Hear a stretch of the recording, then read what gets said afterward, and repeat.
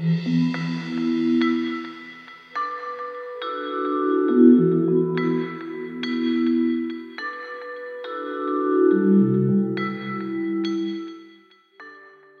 it was invented, the internet didn't quite turn out the way we might have hoped or expected.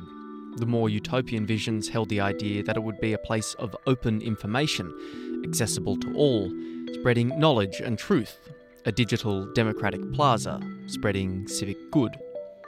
Well, we know how that turned out. While some of it is true, it came with a whole heap of caveats. Trust certainly isn't the biggest commodity to be found on the internet. But what can technology do to create more trust in a digital space?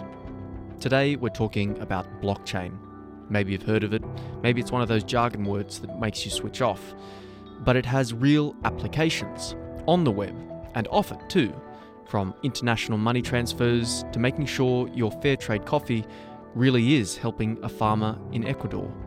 In other words, it has the potential to inject a little more trust into our daily lives. I'm Dan Butler. This is Think Digital Futures.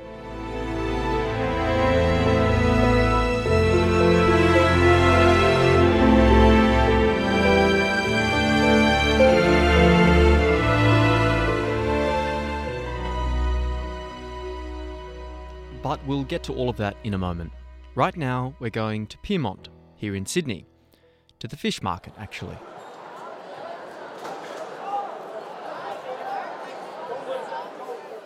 You probably know Sydney Fish Market every morning.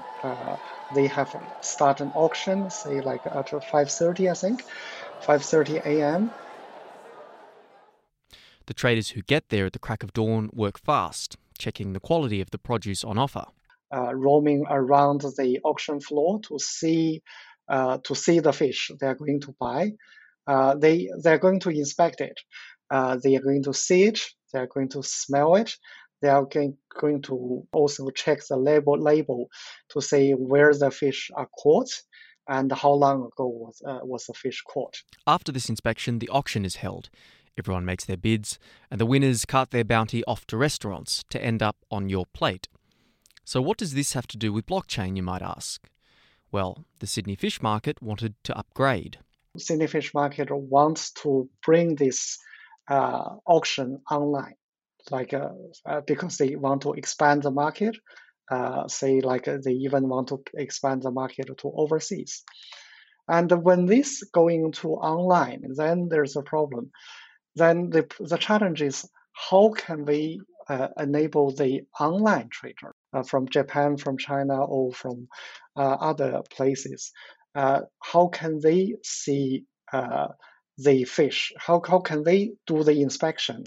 Can we allow them, the online trader, give them the same experience as if they are actually on the floor? We've heard about the traders' process already, seeing, smelling, touching the produce to check their quality. How can you possibly take that online?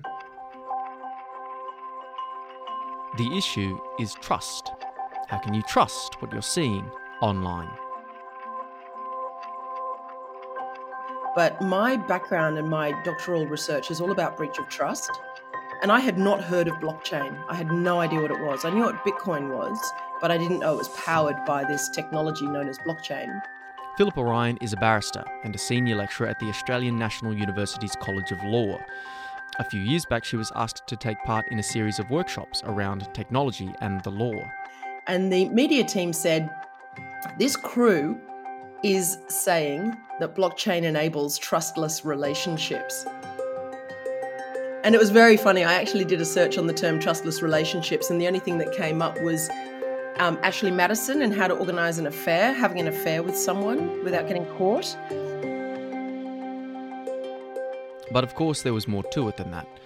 Philippa became very interested in the potential applications of blockchain. And then I started writing articles about it and became involved with the Standards Australia work. And since then, I've been basically making it a very big part of what I do. Okay, so let's get down to the nitty-gritty. What is blockchain?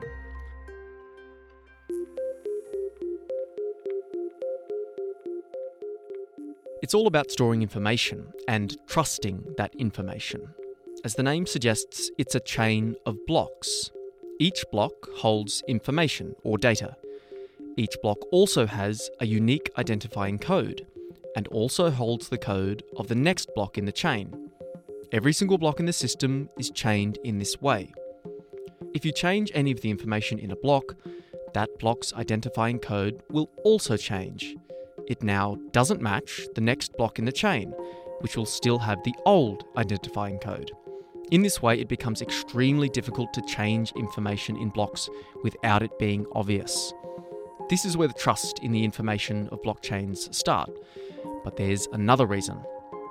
Blockchain is an example of distributed ledger technology, and that does what it says on the tin. Just like a ledger in a bank tallying deposits and withdrawals, online ledgers take note of changes and inputs. But unlike a bank, there isn't just one ledger. Everyone using the system has a copy of the ledger. So even if you manage to alter the ledger to tamper with the books, your ledger now doesn't match everyone else's in the system. When information is that hard to change, you know you can trust it. It's perfect for complex international operations like a supply chain. So if you ran a supply chain and you said, we're really interested in knowing who is at the beginning of the supply? Is it somebody who's vulnerable, a fisherman in Senegal or a coffee grower in Colombia? Is it a community that depends upon a fair day's pay for a fair day's work? And how does the consumer in South London or a Canberra suburb or North Melbourne know that they're actually drinking the coffee that truly is fair trade? But with a very simple app, you can attach a QR code. You don't even need to attach it to every single bean or every bag of beans. You just need to attach it to the brand. And you could then have the visibility into every single step along that supply chain. And that is precisely what Ren and his team at UTS developed. Beginning with the actual catching of the fish, all kinds of data is collected, documenting the journey from ocean to plate. Our thinking was to allow the fishermen to use this blockchain-enabled app and then take a photo whenever the fish was caught. And then this fisherman app will record the catch origin and the catch location. An internet-enabled sensor is attached to the box the fish is transported in. Also track the temperature, track the location and the time. And we want to use this Internet of Things technology to track where these fish go from the fishermen and coming into the Sydney fish market, track the entire supply chain. An AI-powered electronic eye that analyzes the fish appearance. To see whether this fish is actually kind of like a bit rotten or is that very fresh, depending on actually the color of the skin, the image pattern of the eye as well. 2 small tubes are attached to the box. They can suck in a small amount of air and pass it through an array of sensors. Will have some chemical reaction with this air that's sucked in, and then we use AI technology design AI algorithm to analyze the smell. Then from that analysis, then we can give an estimate, okay, this is kind of like a bit rotten, or this is actually very fresh smell. Each step is noted, and the technology behind it means you can trust the data. And the blockchain is actually the fundamental platform underlying the entire project, underlying the entire data that we captured, and this one so that to ensure the trustworthiness of the entire data set. The complexity of an international supply chain is a perfect application for the trust that blockchain can engender. In a globalized world where it is increasingly difficult to know whether you're acting ethically as a consumer, it could be something of an antidote. Not only that, casting a spotlight on the supply chain can be really helpful for those at the start of it too.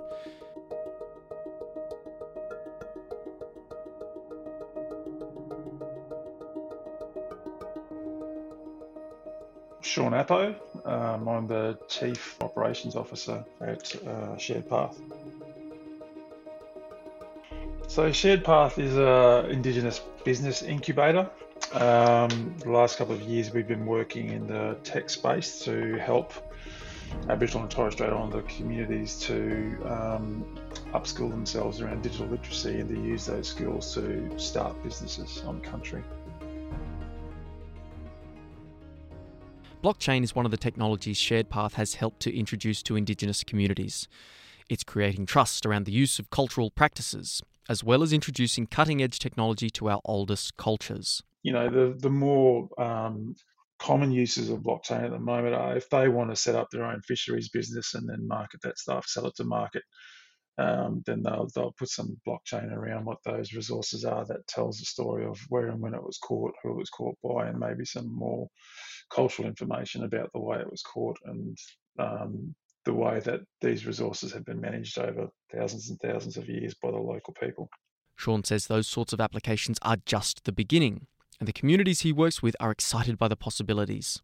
When we sit in rooms have a sort of broad mix of people from those communities, like different age groups and men and women, you can kind of see, and we've done this in other times with a number of other opportunities as well. You see that once they get an understanding for what this technology can be used for, their minds just start racing. Oh, what else can we do with it? Oh, what if we can do this? Control over their own information is something of interest to Indigenous communities, as indeed it should be to us all.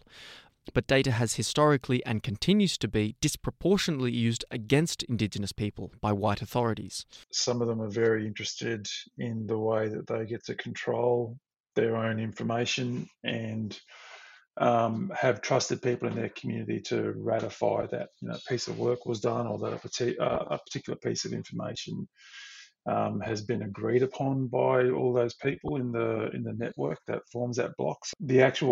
Some of the actual projects that they're really interested in doing are around managing their carbon trading work, managing resources like fishing stocks and other natural resources that form a lot of the cultural responsibilities for some of the different groups, even down to keeping a good idea or a good record under community control of the genealogy of a lot of the family groups that come from individual Aboriginal and Torres Strait Islander nations, so that when people come to those communities to say, I'm a descendant of X, Y, and Z, then they can, use that genealogy to actually go back through and check that. Some of the projects of Indigenous communities overseas provide exciting vision of what's possible. We have friends from overseas, like Hawaii. They have been using blockchain and have their own cryptocurrency for the last few years. And we really, really like the kind of local community that they've been able to develop using that kind of a system. And when we talk with them, and then when we pass that message on to other communities, they're really, really interested in that similar kind of setup. There are some even wider reaching applications for blockchain, taking advantage of its ability to create trust where otherwise there may be none. They're called peer-to-peer smart contracts. The peer-to-peer micropayment sharing platform allows the sort of projects that we're seeing in Western Australia that are being run by Powerledger, where you can have communities with solar panels who are on the grid, so they're on the main supply grid and always have certainty of electricity supply, but have decided to augment that with solar panels and solar batteries that sometimes produce excess to what you want or not enough. And you could make an arrangement where you're always sharing for less than the cost of the grid. So you're always ahead and therefore paying off the panels, because that initial payment's quite a big investment. And then you can actually have a very green solution that is cheaper than the grid in a micro level that's actually very resilient. And this resilience is important because if we can test it in Perth or Adelaide and get through a hot summer without people losing essential electricity services when there's an absolute blackout, like we've seen in recent years, then we can take those models to remote communities that are vulnerable and need water pumps to collect water or Wi-Fi to make payments in marketplaces, where actually getting payments in is an important feature of their commodities market.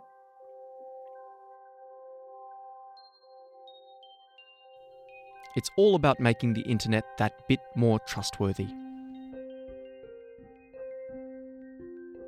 When we think about things like data breaches, Cambridge Analytica, deep fakes, and the way technology is being used now to manipulate sentiment and to scrape information about us from our presence online.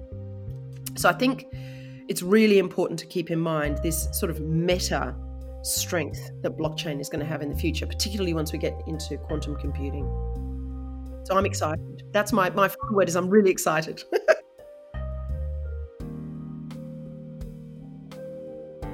Think Digital Futures is made possible with the support of 2SER Radio and the University of Technology, Sydney.